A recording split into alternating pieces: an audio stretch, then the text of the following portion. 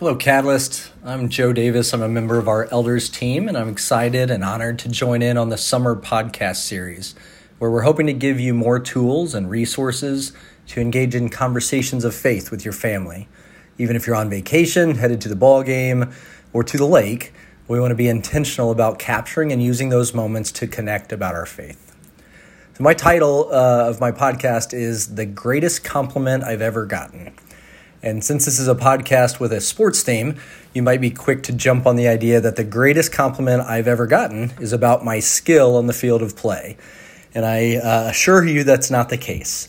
Because even though I consider myself a competitor, a lover of sports, and even to some degree athletic, you won't find a lot of trophies or records or significant athletic achievements in my past. See, God has gifted me and blessed me in a lot of ways, for which I'm thankful, but He did not necessarily bless me with a great degree of athletic ability. He made me scrappy, and in most sports circles, that's code for not very athletic, but tries really hard. But anyway, this memory of mine took place on a ball field in Sydney, Ohio. About 30 years ago, the baseball complex was Custon Border Fields, and my family would spend many spring and summer days and nights at that field, where either my brother Ben or my sister Andrea or I would be playing ball. And this particular season that I remember, my brother and I were on the same team, and my dad was one of our coaches. And while I would love to set the stage for a dramatic sports moment, maybe a magical catch in the outfield or a perfectly executed suicide squeeze bunt, that's not the case in this story. It was simply during the infield warm-ups between innings late in the game, where I was taking grounders while my pitcher warmed up. And as the other team's coach walked over to his position at first base as the base coach, he greeted me with a smile. And he said, "Hey, is your dad the coach?" I said, "Yes." And I was kind of proud. I was always very happy to be linked to him. And the coach replied with, "You guys are believers, aren't you?" Now, I'm not sure what my response to him was in the moment. Probably a sheepish grin and a nod. But as I look back on those 6 words, I look back on them as the biggest compliment I've ever received.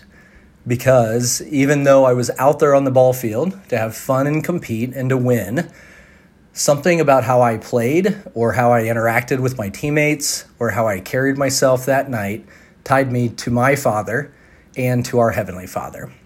And that, my friends, is the goal that we're striving for, to reflect Jesus to the world around us and to be an attractive and compelling light that points people to Him.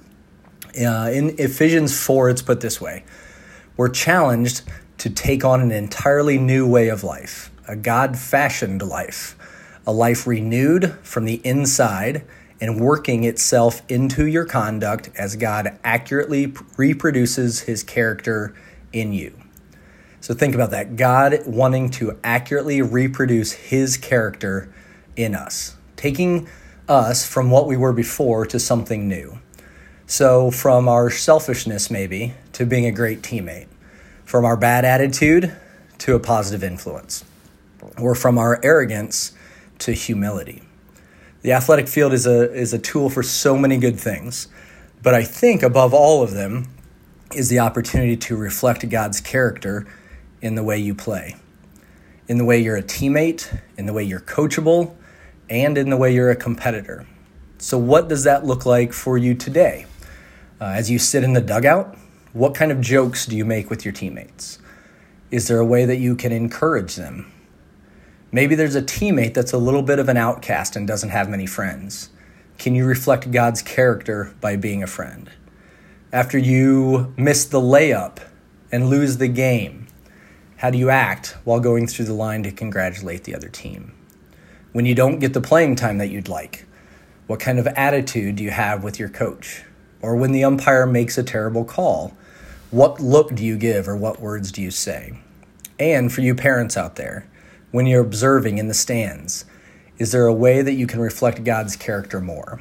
When you feel like saying something not so nice to or about the referee or the umpire or someone else's kid, how can you display love instead? Of course, it's really important for us to note that this is a process. Ephesians said that God is working to reproduce his character in us. Not that we immediately have it or that we won't sometimes mess it up, which is what grace is all about.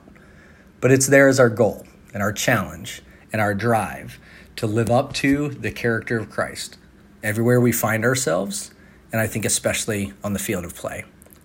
Thanks for listening in on this podcast, and hope you have an amazing day.